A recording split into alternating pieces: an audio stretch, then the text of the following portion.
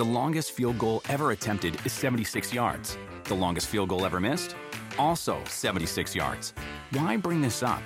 Because knowing your limits matters, both when you're kicking a field goal and when you gamble.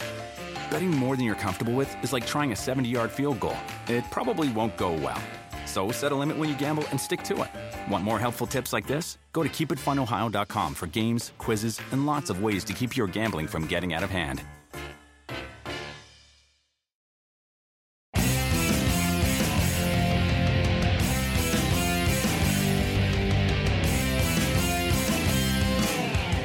Friday, July 8th, PFTOT. Just 17 days away from the return of PFT Live, Peacock, SiriusXM 85, and wherever you get your podcasts. Also, can't forget Sky Sports. I am hearing constantly from our friends in the UK and Ireland who cannot wait for us to come back. And I get asked the question over and over again, which makes me wonder, have I not been clear? July 25. Do you use the same calendar there, folks, that we use here? July 25. Did the days change? Do the months change? July 25. That's when we'll be back, assuming Sky hasn't forgotten about us, assuming Sky actually plays the show.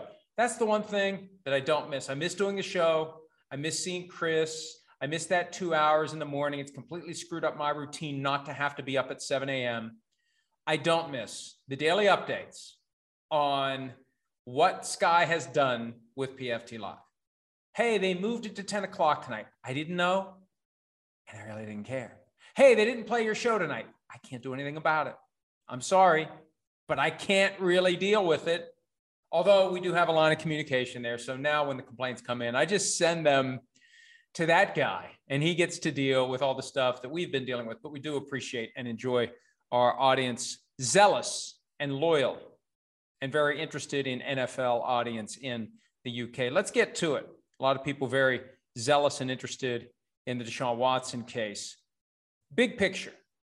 Nothing's really been going on because Monday, July 11 is the day on which the two sides will submit their documents to Judge Sue L. Robinson so that she can then make a decision on whether and to what extent Deshaun Watson should be disciplined. Now, maybe there'll be some settlement talks after the paperwork is submitted. As someone said to me yesterday, you can't expect settlement to happen while the lawyers are billing their hours on the briefs that are being submitted on Monday. And that's a good point. After the dust settles, after the meter is off, when it comes to putting together 20 or 30 pages, sometimes there's a page limit that's applied. Even if there isn't a page limit, you don't want to send in a 90-page brief. You want it to be something the judge can digest fairly quickly and easily. But once that happens, in theory, the two sides could try to work something out. I continue to believe that the league can't work anything out with Deshaun Watson until Judge Robinson issues a decision. They need someone else to say, there isn't nearly as much here, NFL, as you thought. And that takes me to the first interesting point of the day. Josina Anderson of CBS reported yesterday that as to one of the 12, remember the NFL, of the 24 lawsuits and at least two other claimants that were out there, the NFL talked to 12 people. And then the NFL whittled 12 down to 5 for the purposes of last week's hearing.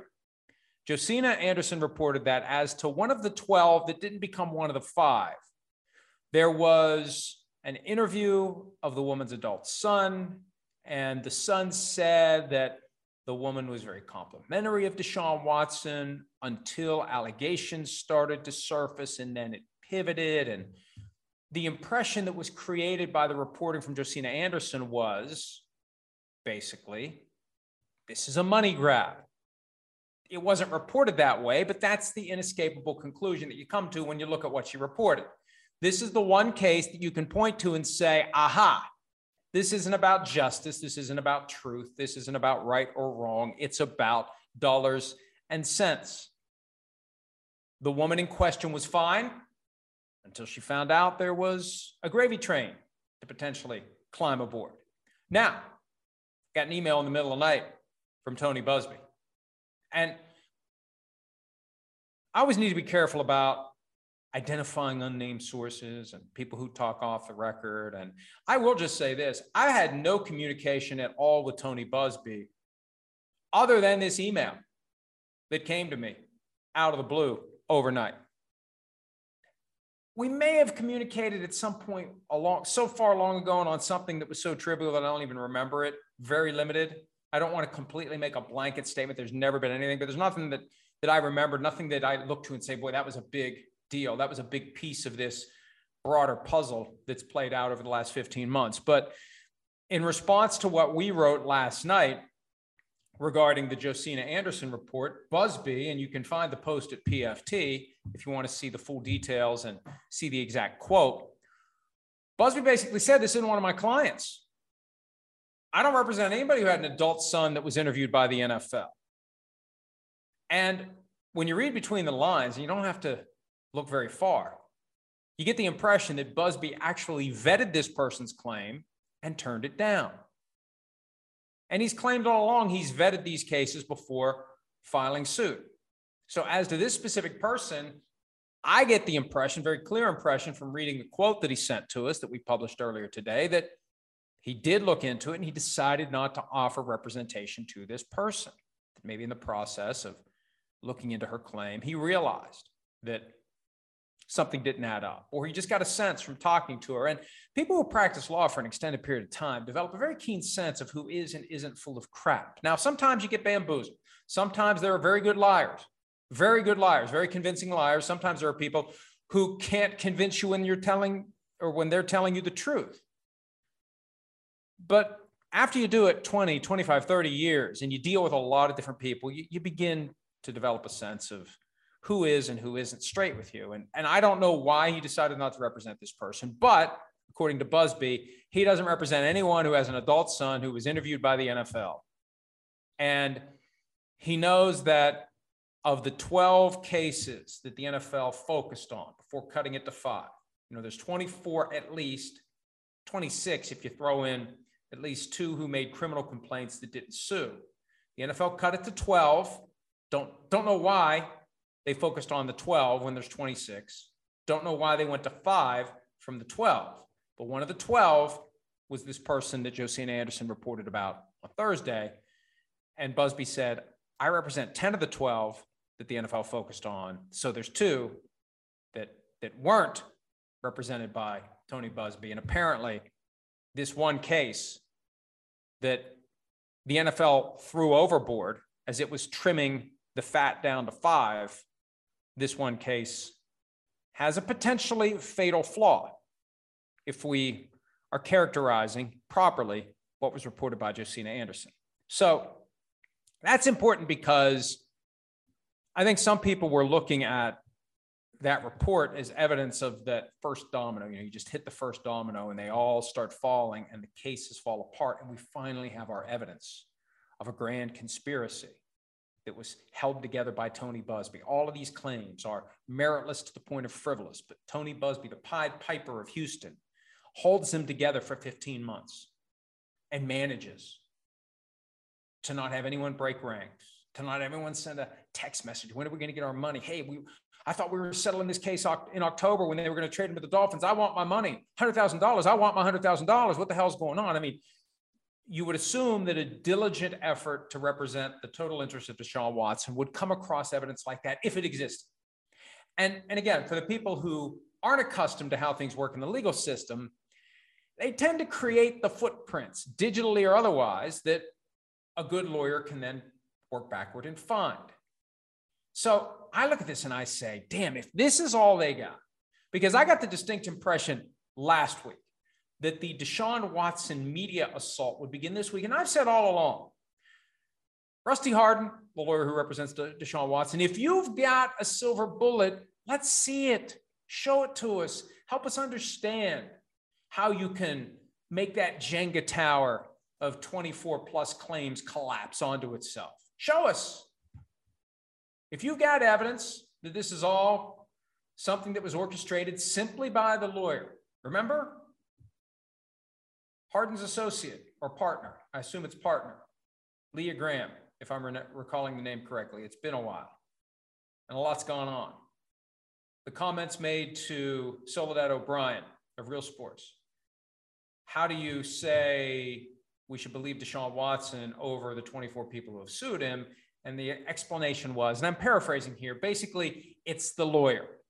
it's always the lawyer. The lawyers are always the evil ones. They're the ones who are orchestrating everything, and they're the ones who are trying to make malice and injustice so he can get on TV and expand his social media following.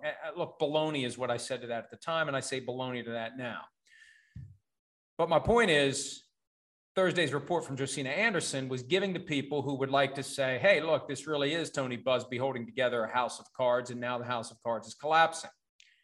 If he didn't represent the person, kind of hard to make the argument, folks, that that's what's going on. And I wonder whether, now look, again, the NFL didn't pick that case as one of the 12 that became one of the 5. It sounds like they vetted that claim the same way Tony Buzbee did. And Buzbee decided not to represent the individual, and the NFL decided not to make that person's claims one of the 5 that were submitted to Judge Robinson for consideration. So that's where that stands. And again, I'll go back to my default position on this, and I'll say publicly here to Rusty Hardin, to David Mulugheta, to anyone representing the interests of Deshaun Watson, anyone from the Cleveland Browns that would like to get his side of it out there. If you have something that shows that these are all bogus claims, if you have something that proves that these claims will fail in civil court, give it to us. There's no court order protecting any of the testimony that has been given in depositions. I'm not going to read all the transcripts trying to find your silver bullet for you. No one has time to sift through the haystacks in search of a needle that may or may not be there. You know if the needle's there. Show it to us. Show it to us. Somebody will report it. I mean, look, Josina Anderson reported the thing about the person who isn't represented by Tony Buzbee. Surely, if there is some smoking gun out there that shows that one of the individuals represented by Buzbee is full of crap, that would be significant. Now, 20 of the cases have been settled, presumably for more than the $100,000 that Deshaun Watson was willing to pay in October, because circumstances changed in a negative way for Deshaun Watson since then. There's 4 left who have sued. Let's see what happens. If you have something, let's see it. I've been saying that for weeks now. If you've got something that blows these civil cases out of the water, let's see it. Buzbee also added this in the email that he sent to me overnight. And this relates to the reporting that we and others have done as to the absence of evidence of violence, threats of violence, coercion, et cetera, the kind of thing that would become the more traditional assault and would trigger a 6-game baseline suspension under the personal conduct policy. This is the quote from Buzbee. It was recently reported that none of the 5 cases presented by the NFL involved violence, coercion, or force. I'm not sure how that's a surprise. Only 2 of the civil cases we filed alleged that type of conduct. The women who made those allegations have settled with Watson. Neither spoke to the NFL. The majority of the civil cases we filed instead alleged indecent exposure and assault, that is, touching without consent. We aren't at this time privy to what was presented to the NFL, but we expect we will know soon enough. In any event, as I've said several times, what the NFL does or fails to do has no bearing on those civil cases that remain against Watson or the additional cases we are preparing to file against the Texans. So that speaks to the fact that we've got 2 different standards here. And we've really had 3. The criminal stuff's over unless and until someone else files a criminal complaint beyond the ones that didn't result in an indictment. And we all know proof beyond a reasonable doubt, highest standard out there. That's not relevant for now. We've got 2 other standards. We've got the civil standard of assault, and it doesn't take much to create a technical assault under the law. One of the first things we learned in law school in torts class, intentional torts, assault, battery, invasion of privacy, trespass, things that are deliberately done to someone, things that involve a desire to punch, hit, whatever. It doesn't take much to create liability. The question is, what are the damages? And it's entirely possible that these individuals will prove that there was technically an assault.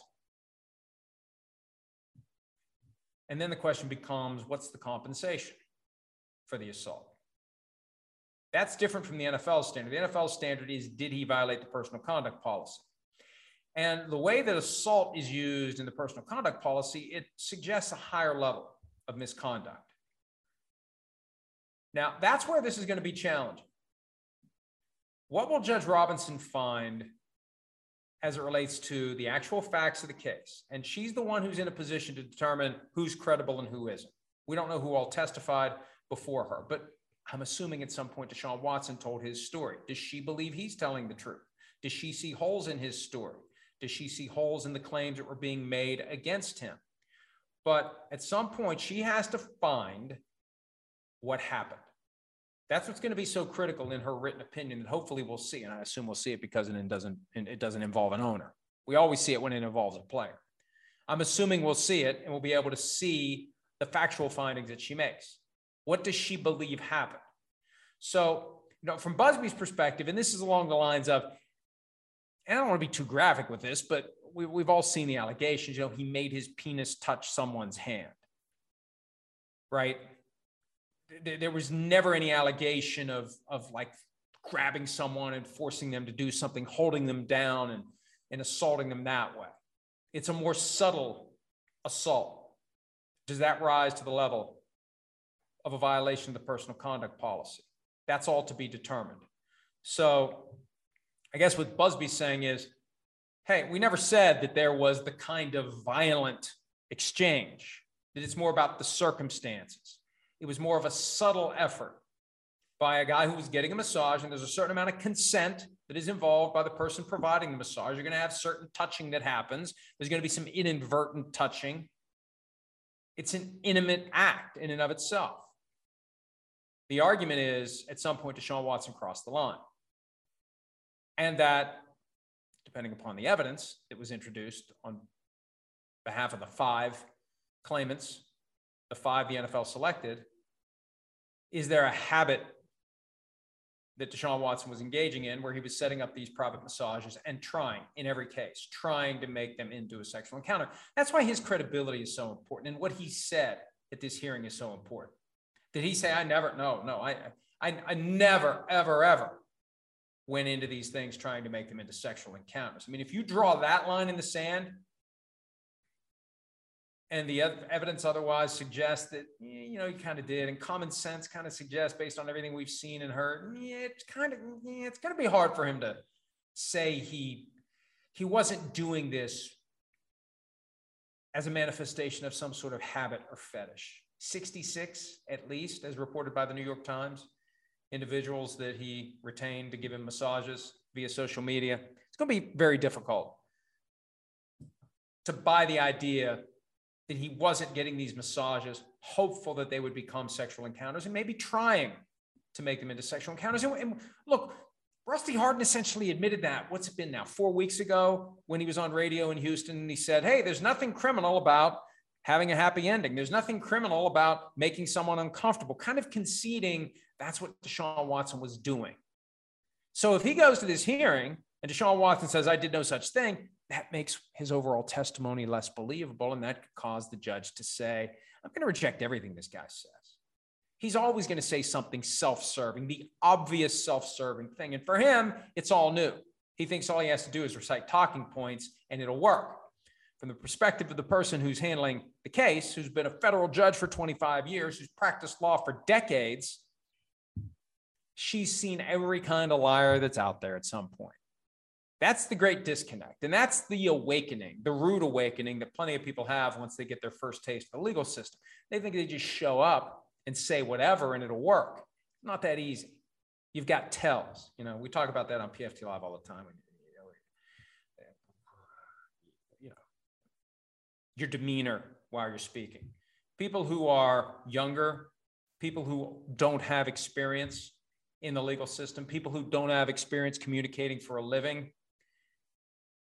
they aren't quite as adept at hiding the signs and the indications, and they aren't quite as skilled at answering questions in a way that is believable, that sells the idea top to bottom, all the way through, without something that would cause a very skilled listener, someone who has been lied to every which way, It's possible to say, I'm not so sure about this. And that's why Judge Robinson, her opinion is going to be so important. And we'll see what it is. I still think the week of July 25 is when we're going to find out. And in the interim, look, the civil cases keep going. It sounds like there's going to be more filed against the Texans. That doesn't go away. There's 4 left. They can still be settled, but there's 4 left. The NFL's situation is a separate analysis altogether. And it eventually, well, as of Monday, will be in the hands of Judge Robinson. I can't imagine her making a decision within a week. That would seem too quick. I think 2 weeks is the amount of time that she takes to write up, hopefully, a detailed and understandable ruling that will allow everyone to see what she saw and to understand why she does whatever it is she chooses to do. Dietz & Watson's been making meats and cheeses the right way since forever. What's that mean? It means never cutting corners, ever. It means cooking, not processing. It means our Virginia brand ham that's cooked to perfection, then twice baked to layer the flavors. It takes more time, but you can taste the difference. We come to work every day to do it the right way, even if it's the hard way. Because if it's not right for us, it's not right for you. Dietz & Watson, it's a family thing since 1939. The longest field goal ever attempted is 76 yards. The longest field goal ever missed? Also 76 yards. Why bring this up? Because knowing your limits matters, both when you're kicking a field goal and when you gamble. Betting more than you're comfortable with is like trying a 70-yard field goal. It probably won't go well. So set a limit when you gamble and stick to it. Want more helpful tips like this? Go to keepitfunohio.com for games, quizzes, and lots of ways to keep your gambling from getting out of hand.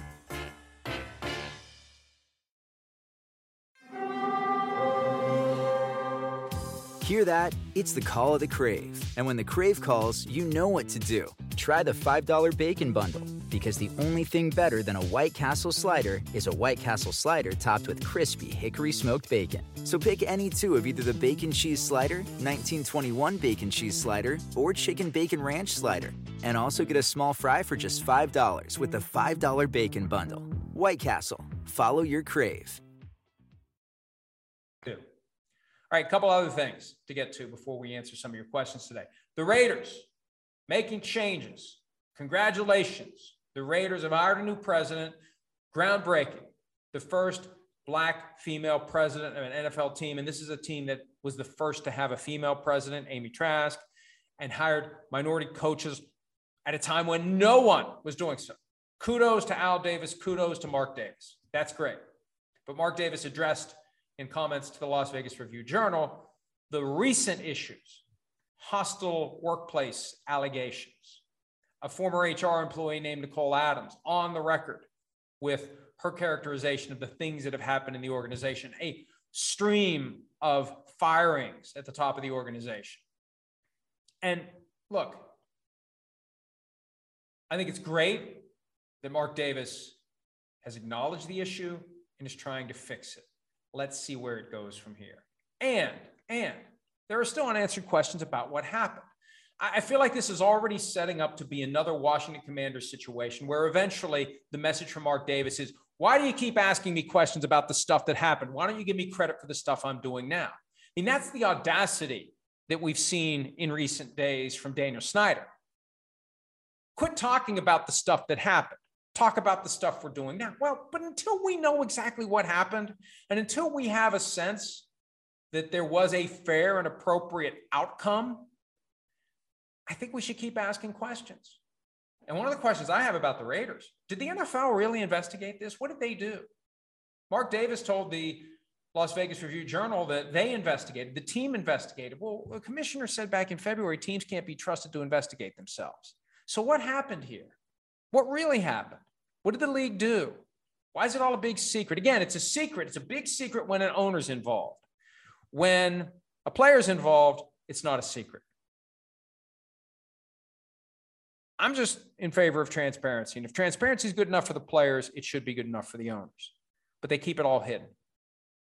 And I have a theory on that. This ties the 2 topics we've discussed so far together. And this is going to be part of the reality under this new system of dispensing discipline to players under the personal conduct policy as we go forward. In every case where they try to discipline players, The union is going to say, hey, your policy says owners are held to a higher standard. And here's a list of owners who haven't really been held to a high standard. And it's beyond the three that have been the focal point of the reporting. And we were the first ones to report it, and others have confirmed it. Daniel Snyder, Robert Kraft, Jerry Jones. Those were the three that were the focal point by the union. But there are others out there. There's a whole section in Playmakers. I didn't intend to make a gratuitous pitch for my book about the last 20 years in the NFL, but there's a whole section about owners and how they've been disciplined, and is it really fair? Does it really mesh with the discipline that's imposed on players?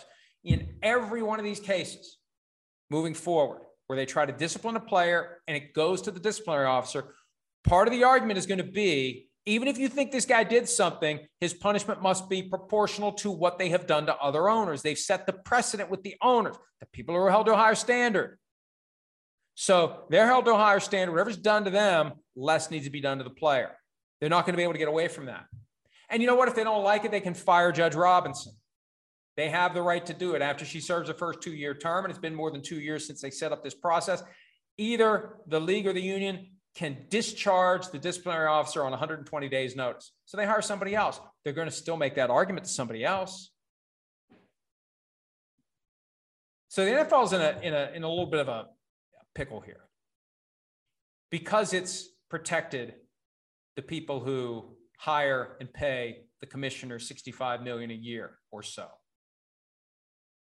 They've gone too easy on the owners over the past decade. Now the NFLPA is going to hold the league to that when it comes to trying to go overboard when it comes to players who may have violated the personal conduct policy. One of the owners we mentioned, Daniel Snyder, big news yesterday. His lawyer sent a letter to the U.S. House Oversight Committee saying that Snyder is willing to testify. He will testify via video.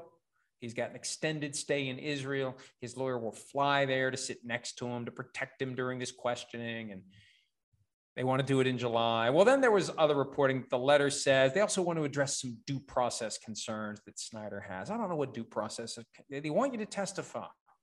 You know, one of the realities of testifying is you don't get to know ahead of time what the questions are so you can come up with your story.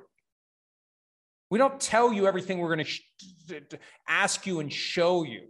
Give me every document you're going to use. Yeah, so I can come up with a story. And I'm not suggesting he's going to lie. But I just think at a certain point, the answer needs to be just testify. If you're going to tell the truth, you shouldn't be worried about what the questions will be. You shouldn't be worried about what documents you will see. Just be committed to telling the truth in response to the questions. See, I still think, and I'll believe this until he's sworn in and answers the first question asked, assuming that his answers are anything other than invoking the Fifth Amendment or not answering the questions.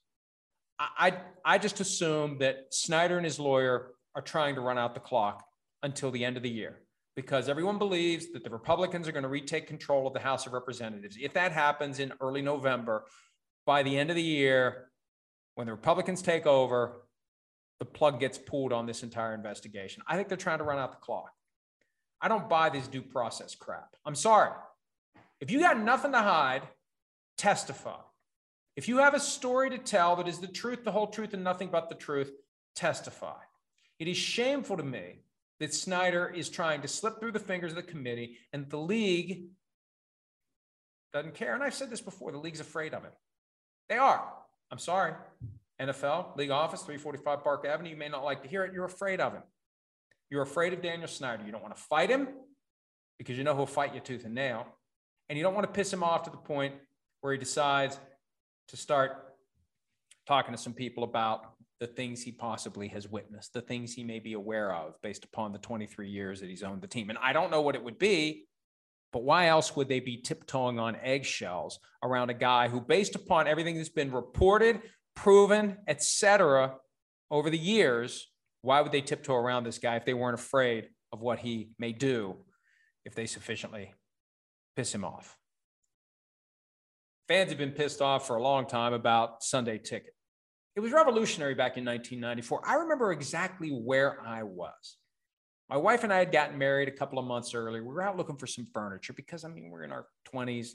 We didn't have furniture. had a house we rented. We were looking for a house, starting out, not a whole lot of money, trying to make do with what we have, walking around a furniture store, and I saw a cardboard display, Sunday Ticket, and it had the explanation. And I was amazed. I was like Moses looking at the burning bush. I couldn't believe it. You can actually, through a satellite dish, watch any game you want.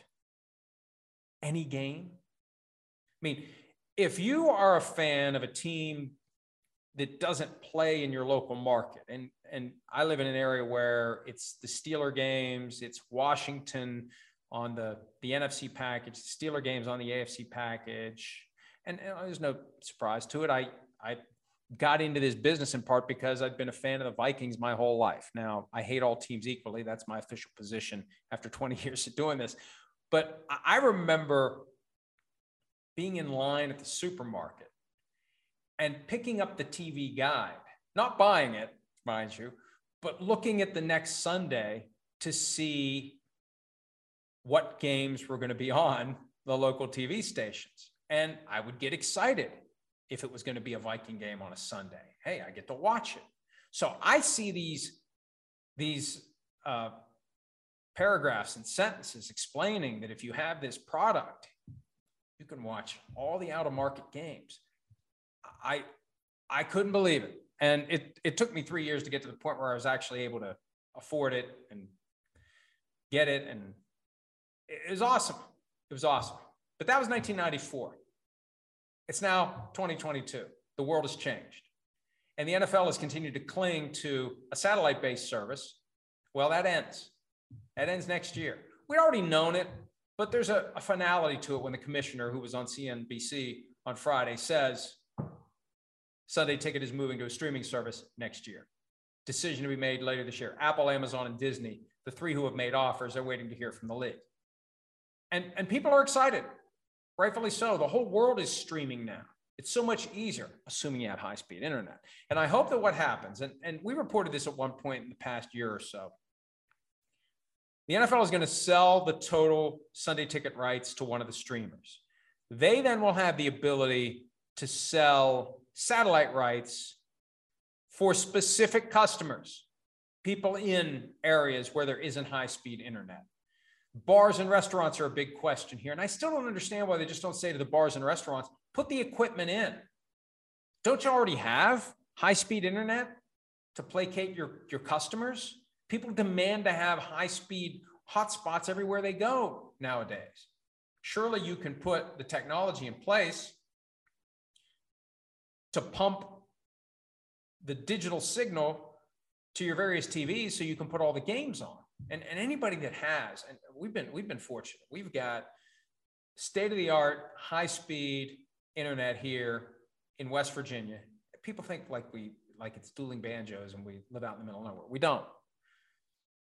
I don't want anybody to come here and find out, but just take my word for it. We want fewer people, not more people here. At least I do. I know that they want a bigger tax base and all that stuff. I'm fine with the number of people we have. Anyway, we've got great high-speed internet. And I see what it's like. You turn on it. It's great. It's great. 4K, whatever, HD, looks great, looks fabulous, works perfectly. I switched from DirecTV to YouTube TV a couple of years ago. Best move I ever made when it comes to spending household dollars. From what DirecTV cost to what YouTube TV costs. Unbelievable, night and day. So the NFL is finally moving in that direction. And the one thing to remember, and this is important, because of the deals the NFL has cut with CBS and Fox, whoever gets this thing can't charge dramatically less than the $300 per year that DirecTV charges, because CBS and Fox want people to still watch their games, even if they're not the games that people really would like to watch. And the NFL did those deals knowing that they're making it harder for the people who, for example, live in Jacksonville but are Steelers fans to see the Steelers games. They're going to have to pay the $300 a year for DirecTV. The NFL could have reconfigured things in a way that makes it easier to get DirecTV and cheaper to get, not DirecTV, Sunday Ticket, cheaper to get Sunday Ticket, easier to get Sunday Ticket. But It's still going to be $300 or so a year. And people are just happy that it's not going to be satellite anymore. People crave the idea of being able to stream wherever they go, on their phones, on their tablets, on their smart TVs, on their laptops. So that's coming later this year. And it's great. It's great news for the NFL. It's about time. For all the ways that the NFL tries to stay state of the art, the fact that they had been languishing for so long with a satellite-based Sunday ticket service, when there are so many people out there who want to be able to watch those out-of-market games, it's stunning it took them as long as it did. But, you put the contracts in place for a long term. The world changes. You have to honor the contracts. And the contract was kicking out a lot of money to the NFL for Sunday ticket. I just wonder what happens to DirecTV once it's all said and done. It could be that DirecTV ends up circling the drain. All right, the program is in the process of circling the drain. Let's answer some questions. See what we got here. What do we got? PFT PM Posse. As of today, I'm officially 1 year away from the big 4-0. What should I do during my last year in my 30s? In your opinion, what are the biggest birthday milestones, biggest birthdays you remember, even going back to childhood? First of all, happy birthday. Happy 39th. My son and I tripped over City Slickers the other night and watched it. It's amazing how, because it's all premised on what Billy Crystal and his friends did the year that he turned 39. And his 39th birthday was like the focal point of the starting point of where the movie went. I remember how popular City Slickers was in the early 1990s. I remember how well it did. Jack Palance won the Oscar for Best Supporting Actor. It's amazing to me how, and I don't know what makes this happen. The passage of time is either very kind to a movie or very unkind to a movie. And for as popular as City Slickers was, it was a tough watch 30 years later. I don't know what it was. The music at times, like a little hokey. It just wasn't like other movies you can watch from that time frame. And like Goodfellas, it's timeless. And I'd love to really get into the nuts and bolts at some point of what makes a movie still look good, still have that sense that it really does hold up, that it's something you could watch decades from now and it would still be a great movie versus something that just feels old and cliched and dated. Anyway, I remember, God, it's been a long time now, 34 years later. I remember the toughest birthday for me. And 40 didn't bother me. 50 didn't bother me. At this point, I'm just happy that I made it another year, folks. Once I read Tuesdays with Morrie, my perspective on everything regarding the passage of time and aging, it all changed. And it makes sense. It's a beautiful, simple message. We all get our one shot. We all get our one trip. And we're all going to be at various points on it. Anytime somebody calls me old, my response is, if you're lucky, you will be one day too. Keep living. Keep yourself alive. And maybe someday you'll get to be old and you'll get to tell to someone who's a lot younger than you, if you're lucky, you'll get to be older one of these days too. But 23 was the one that got me. Here's why. When you're a kid, you're always looking ahead, right? You want to be older because being older unlocks some new thing, right? 16, get to drive. Can't wait to be 16. I want to drive. Oh, I'm 16. I get to drive. 18, get to drink. At least back in those days, 18, you could go buy a beer. And in some establishments where I live, you didn't have to be 18 to go get a beer. But 18, get to vote. Don't get to sign up for the draft. Don't like that. But hey, 18's awesome. Then it's 21, especially once they change the drinking age. 21 means you can drink anywhere. You got grandfathered in West Virginia because they changed the drinking age to 21 after I turned 18. But hey, I made it. I slid under the door and grabbed my hat before the law changed. But 21, you can drink anywhere. Once you get to 21's kind of it. That's when you stop looking forward. There's no age after 21 that you look forward to. Like 16, 18, 21.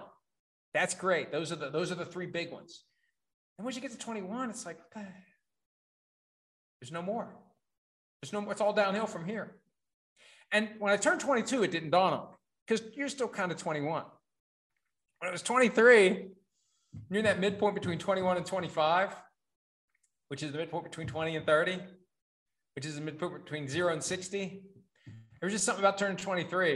It was that splash of water. Like, well, here we go. Here we go. Instead of trying to look forward, now it's going to be regretting all the things you could have done with the time you've already had. But anyway, happy birthday. And just enjoy every day you have. Make the most out of every day that you have. That's really the key. Whatever it is that you do in life, do it to the fullest. Have no regrets. This is all stupid, cliched stuff, but it's cliched because it's true. Just live your life, enjoy your life, and be grateful for what you have. All right. PFT PM Posse, a football question. During the 2018 offseason, we thought the kickoff, which is the most dangerous play in the game, was dead, but 4 years later, it's still here, although minimized. How and why is it still around when the most dangerous machine in a factory gets replaced? And I said that before. When they came out and called the kickoff the most dangerous play in the game, the lawyer in me said, no, you don't say that out loud. You don't say that out loud. At a time that the NFL had put behind itself the concussion litigation, you don't want to give somebody else a path to creating major liability. Now, ideally, you make the most dangerous play in the game less dangerous, but in the interim, you don't tell everybody about it. You put yourself in a position where you have to change it. What happened with the kickoff, though, was that they mobilized the special teams coordinators to come up with ways to make it safer, and they have made it safer to the point where they're focused on the punt play. And I wrote about this in the mailbag that we did last weekend. I don't know how you make the punt play safer. That's now the most dangerous play in the game. I don't know what you do. I don't know what you do. Because a punt play is a scrimmage play. So anything you would do to take out those high-speed collisions where one guy's going this way, one guy's going that way, they're going at full speed, they're able to run unimpeded long enough to get to full speed, and then as they collide, what do? Instinctively, you drop your head. And when you drop your head and you smack together, that's when you put maximum pressure in the cervical spine and you potentially end up with a serious outcome, not just a concussion, but a serious outcome. So how do you minimize that? On a kickoff play, it's one thing. On what fundamentally is a scrimmage play, if you do too much to take away the ability for two players to get up to full speed running at each other, you may make it a lot easier to run a fake punt, or you may make it a lot harder to run a fake punt. That's where unintended consequences need to be fully explored and understood before they make changes to the punt play. I mean, one thing you could just do is just give the ball to the other team 40 yards away. Unless you're on the other side of the 50, then you give it to them on the 20. I don't know. I mean, they were talking about taking away the kickoff altogether and just putting the ball at the 25. Would there be a way to just say, it's fourth down, either go for it or the other team gets it 40 yards from where you are? Or the punt play ends when the ball is caught, right? Or when it comes to rest. So you have an incentive to have someone back there to catch it so it doesn't bounce deeper into your own end and not go into the end zone. But then the problem is, what do the gunners do? See, that's where the unintended consequences come into play. And I know the question was about the kickoff, but the kickoff is settled. The punt is the one that's up in the air.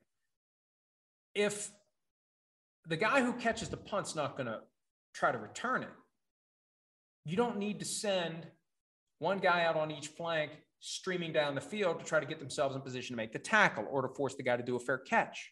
So you keep those guys in, then you minimize the chance of a block punt. Well, you still want to have a periodic block punt, don't you? So it's a challenge. But I think the kickoff has been made safe enough that they can live with it. The only problem is it's harder to recover onside kicks, although that has been improved somewhat in recent years. The punt is the one that I think becomes the focus next. Dietz & Watson's been making meats and cheeses the right way since forever. What's that mean? It means never cutting corners, ever. It means cooking, not processing. It means our Virginia brand ham that's cooked to perfection, then twice baked to layer the flavors. It takes more time, but you can taste the difference. We come to work every day to do it the right way, even if it's the hard way. Because if it's not right for us, it's not right for you. Dietz & Watson, it's a family thing since 1939. The longest field goal ever attempted is 76 yards. The longest field goal ever missed? Also 76 yards. Why bring this up? Because knowing your limits matters, both when you're kicking a field goal and when you gamble. Betting more than you're comfortable with is like trying a 70-yard field goal. It probably won't go well. So set a limit when you gamble and stick to it. Want more helpful tips like this? Go to keepitfunohio.com for games, quizzes, and lots of ways to keep your gambling from getting out of hand.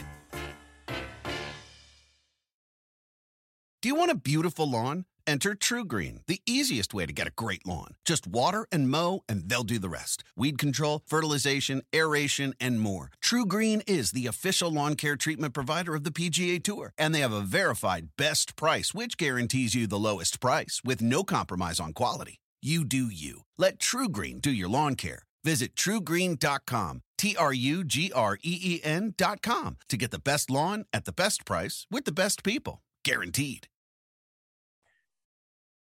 Neil watches PFT. Would the NFL be breaking their antitrust exemption to sell streaming rights to different providers? Amazon gets NFC West and North. Apple gets NFC East and South. ESPN gets AFC East and South. Peacock gets AFC North and West.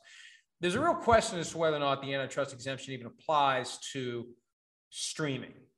And it may require interpretation. It may require at some point, a legal challenge or a tweaking of the language of the broadcast.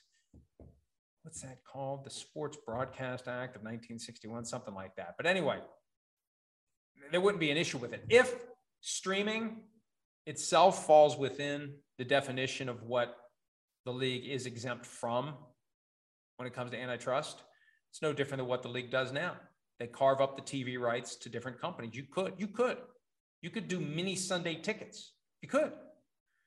I don't know if the league wants that, but you could.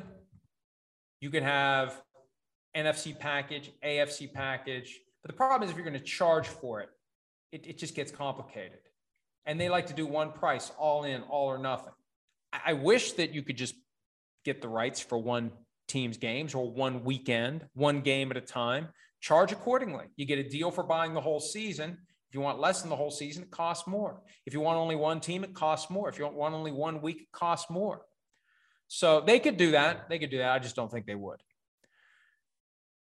Neil watches PFT. Jimmy G is going to make $8.9 million from the 49ers this year to be cut, and Sam Darnold is going to make $18 million from the Panthers to back up Baker Mayfield. Why don't the Panthers have more urgency in moving on from Darnold like the 49ers do with Jimmy G? Well, there's a factual error in the question. Jimmy G is not making anything once he's cut. Once he passes his physical, he's got no guarantee. He's got $7.5 million that is guaranteed right now for injury. Once he passes his physical, that guarantee is wiped out. The only way he gets the $7.5 million is if he can't play this year because of injury.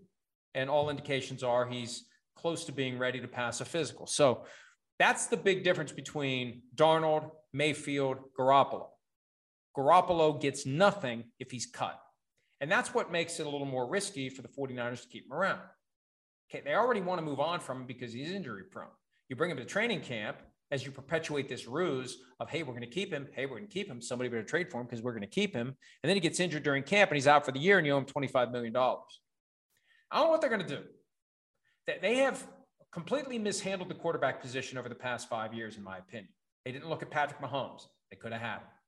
They took Jimmy Garoppolo instead of waiting for Kirk Cousins, which Kyle Shanahan wanted to do. They said no to Tom Brady. And they freaked out last year and they gave up too much to move up to number 3. And they took a guy that maybe Shanahan didn't want. Of course, they're never going to admit that, but there are plenty of people who still believe Shanahan wanted Mac Jones. So it's just a weird situation. And I could see them, if they don't get what they want, and you look at what the Panthers gave up for Baker Mayfield,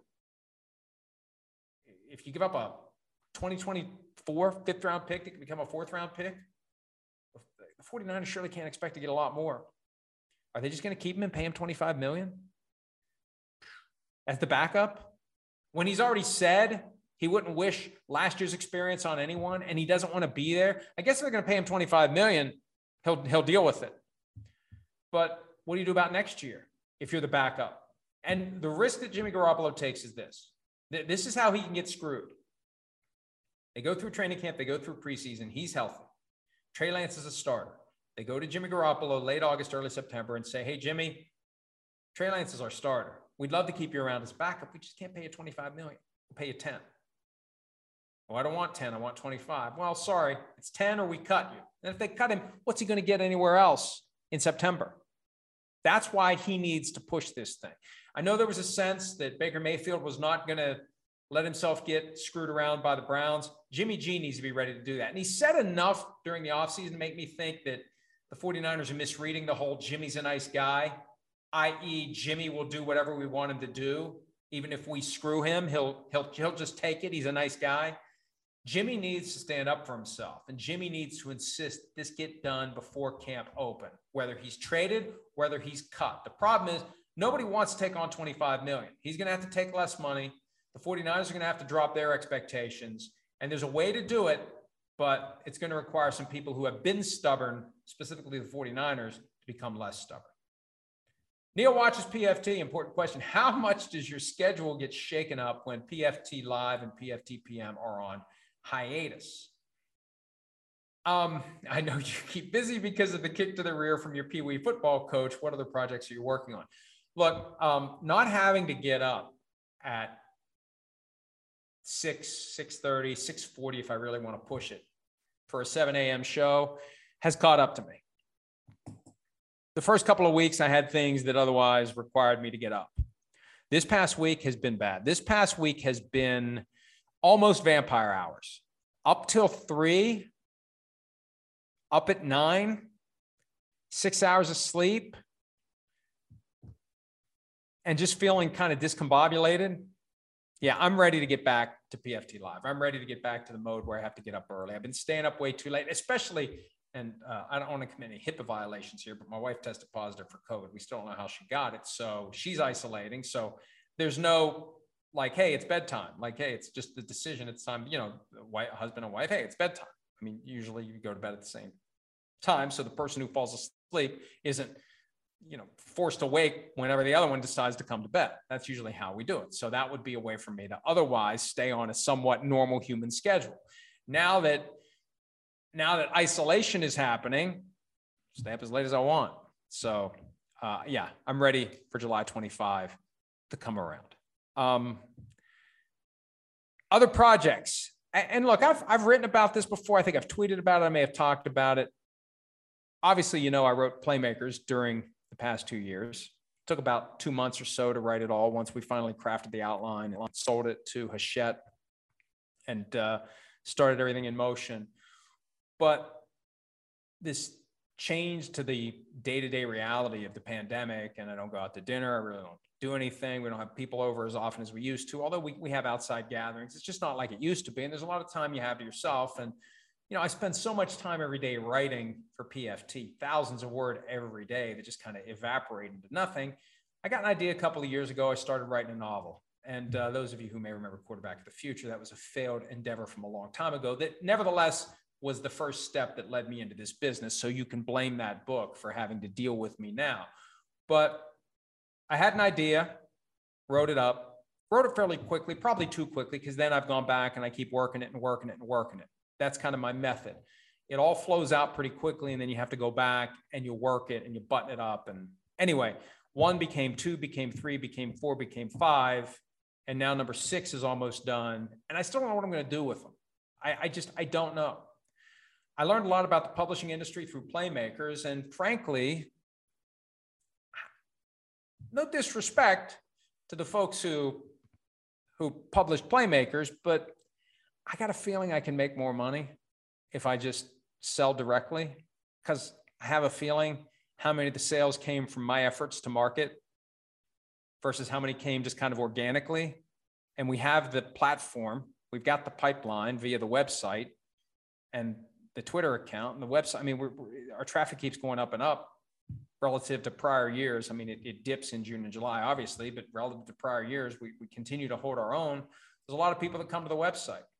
And I've even thought, to be completely transparent and bore you even more than I already am, I actually thought about, and still am thinking about, kind of serializing one of them. I got one in mind where we just post a chapter a day for 60 days. How many chapters are in it? 60 to 80 chapters. Just post one a day and just give it away. And then make the full thing available anytime anybody would want to, read more than one a day. But I thought about that. Did some research on how The Martian got off the ground. Guy posted 1 chapter a day to his blog. and people liked it. So thinking about different paths for getting the content to you while I keep churning out more and more of it. And I'd like to think that it's not complete and total crap. I'd like to think that. I'd hate to think that I just keep doing it and it's bad. Like, isn't that depressing? Like, if there's something you're really, really bad at, but you like, and you just keep doing it, even though you're bad at it, well, that explains about 90% of the people who play golf. So maybe it's not that surprising. Anyway, Neil watches PFT. If the Lions had made more of a public sale of Matthew Stafford instead of working behind the scenes with Les Snead, could they have gotten more? They possibly could have gotten more for Matthew Stafford, but it was an inside job. I mean, I don't want to piss anybody off any more than I otherwise do, but it's obvious that Brad Holmes, who became the GM of the Lions after working for the Rams, a certain amount of loyalty and gratitude to the Rams for helping him get this job, and they have a mutual problem. Matthew Stafford wants to move on. The Rams can't wait to get rid of Jared Goff. The Rams don't want to give up a first-round pick to get someone to take Jared Goff's contract and have it be obvious that it's a Brock Osweiler situation. So they tuck Jared Goff into the Matthew Stafford trade, and the Rams give up 2 1s and a 3. And as one GM said to me at the time the trade happened, it's a 1 and a 3 for Stafford, and it's a 1 to get Jared Goff off the Rams' books. It worked out perfectly. And it was all done in kind of a closed shop. Washington GM. God, what am I blanking on? Martin Mayhew. I was blanking on his name. Martin Mayhew. He said earlier this year, they did the deal for Matthew Stafford, and we didn't even know. That's why they called every team this year.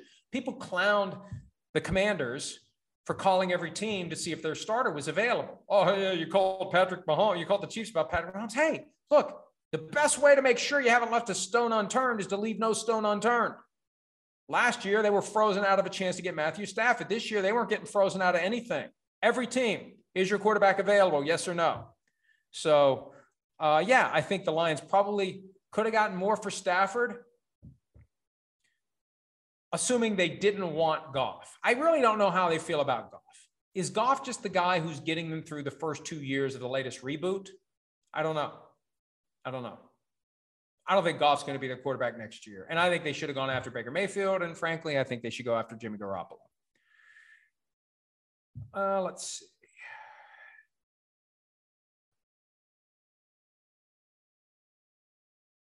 What else do we have here?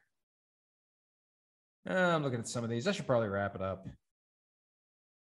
Eric and Teddy, our good friend Pauline, any good books on your summer reading list you would recommend? Nothing depressing, please.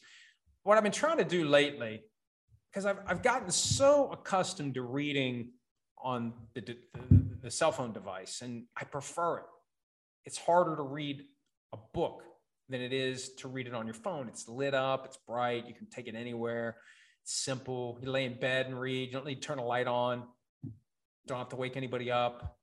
So anyway, I try to read one on my phone and one a hard copy, summertime. I'm finishing up Leave the Gun, Take the Cannoli, the inside story, The Making of The Godfather. Awesome, excellent, highly recommended. If you like The Godfather and you want to know more about how it all came to be and you're fascinated by that, very, very good.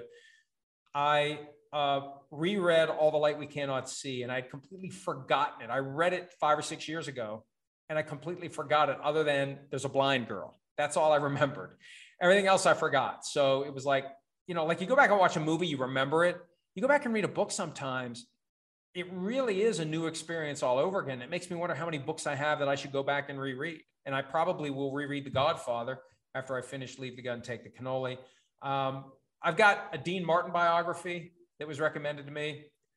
But just because I've got a fascination with Dean Martin. He grew up not far from where I'm from, and my dad was a huge, huge, huge Dean Martin fan. So that one's hard copy, and that one's yay thick. So that's probably going to carry me through the rest of the summer.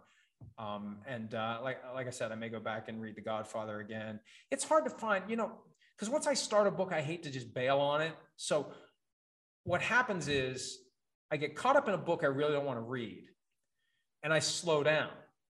And it keeps me from getting to the next book I want to read, but I'm too stubborn to just say, I'm done with this book. Like I'll do it with a movie. I'll start watching a movie and, you get about 10, 20 minutes in, it's like I'm out. if I get more than a few pages into a book, I feel compelled to finish it. So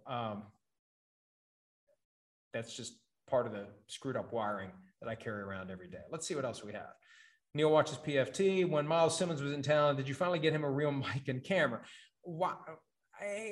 His setup is fine. It's the way we do things nowadays. Not everybody needs to have the full-blown studio setup. People do Zoom all the time. Turn on any cable channel. People are Zooming in and out and place to place. And I think his setup's fine. I think Shireen's setup's fine. What else do we have? I'm scrolling through here looking for something good. Here's one. With Baker Mayfield and the Panthers playing the Browns week 1, who do you think wins? Let's assume Watson is out since no suspension seems unlikely. I mean, look, I would say the Panthers will probably win that game if the Browns don't have Deshaun Watson, and Baker Mayfield is highly motivated to stick it to the Browns. Now, the Browns know Baker Mayfield, and they can plan accordingly, but you got Christian McCaffrey healthy. The Panthers are always better earlier in the year than later in the year. Past 2 years, Christian McCaffrey's got himself banged up, and that changes the team. I would think that game's in Carolina. A lot can change between now and then, but I think the Panthers end up winning that game, and I think Baker Mayfield takes a tremendous amount of glee. You know, a lot of that motivation, even though it's coming from kind of a negative mindset and the dysfunction that existed, and even though Mayfield probably bears some of the blame for it, I think he turns that into a positive. One more. Let's do one more, maybe two. Mama Bear down. No. Would the quarterbacks trade Jimmy G to the Seahawks, or do you think they would be scared of losing to him twice in 2022? I think it's more complicated than that. First of all, did the Seahawks want? I mean, the Seahawks really didn't create any clear sense they wanted Baker Mayfield, and they, by all appearances, didn't make a serious play for him. Now Jimmy G, he's the next man up. Is he better than Geno Smith or Drew Lock?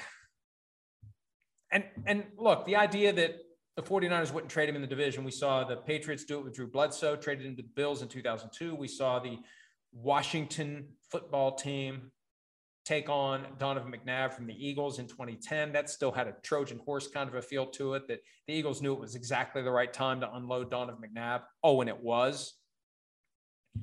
I don't know. I just think the 49ers are going to be way too stubborn and want way too much, and the Seahawks would never give them what they want. I think the Seahawks would be an option if he's cut, but not via trade. And I think that the 49ers would be inclined to take nothing to trade him to a team like the Texans, if the Texans want him, then cut him and worry about him landing with the Seattle Seahawks. All right, I saw one more that caught my eye. For sure, and this is from Mama Bear Down again, for sure you have seen the pictures of the Aaron Rodgers tattoo. Any thoughts? I don't know. I have some thoughts. I haven't researched what it is, what it's supposed to be. I don't understand it. I wonder whether he even understands it. Didn't he say that, like, he had an Ayn Rand book on the shelf when he appeared on the Manning Cast this year, and he just kind of did it just to troll people? Like, would you get a tattoo to just troll people? Are you really that committed to trolling people that you would put permanent ink on your flesh, on your forearm, just to mess with people when you don't really know what it means? You just want to add to the beautiful mystery that is your public life. I don't know. Maybe it's not even a permanent tattoo. Maybe it's going to wear off in a few weeks. It looks very intricate. It looks very well done, very ornate. I mean, when you're making $50 million a year, presumably you can afford the best that the tattoo industry has to offer. But I don't know. And hey, I'm not anti-tattoo. I've thought about it, but you better be damn sure. You know, and I'm probably stealing somebody's bit here. I've probably heard a comedian say this before, but it spoke to me and it makes a lot of sense. Like, when you get a tattoo, that's like wearing the same shirt every day for the rest of your life. You better like that shirt. I mean, you better be committed to that shirt, because, you know, if it's visible, you're wearing that shirt every day for the rest of your life, or until you get the thing removed, which I don't think it's nearly as simple a process they make it out to be, especially if it's a very ornate and multicolored tattoo. So before you do it, you better be damn sure that you're ready to wear that shirt or those pants or that necklace or that thing on your face every day for the rest of your life. Let's call it there. Thanks as always for some of your time.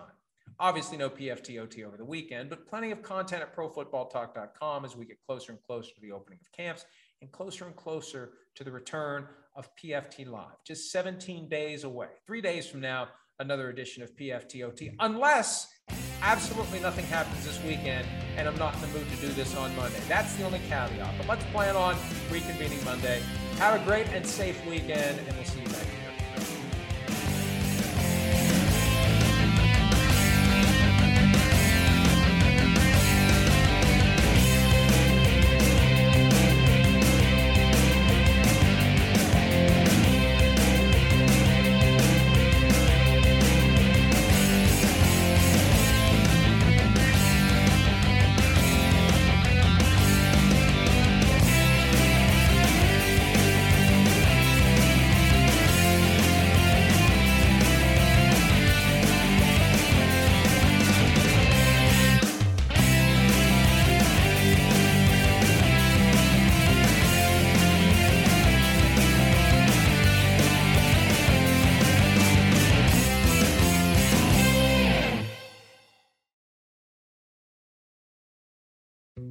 Dietz & Watson's been making meats and cheeses the right way since forever. What's that mean? It means never cutting corners, ever. It means cooking, not processing. It means our Virginia brand ham that's cooked to perfection, then twice baked to layer the flavors. It takes more time, but you can taste the difference.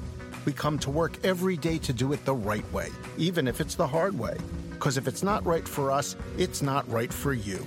Dietz & Watson, it's a family thing since 1939. The longest field goal ever attempted is 76 yards. The longest field goal ever missed?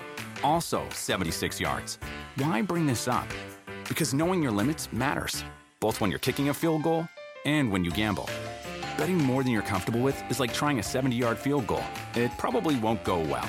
So set a limit when you gamble and stick to it. Want more helpful tips like this? Go to keepitfunohio.com for games, quizzes, and lots of ways to keep your gambling from getting out of hand.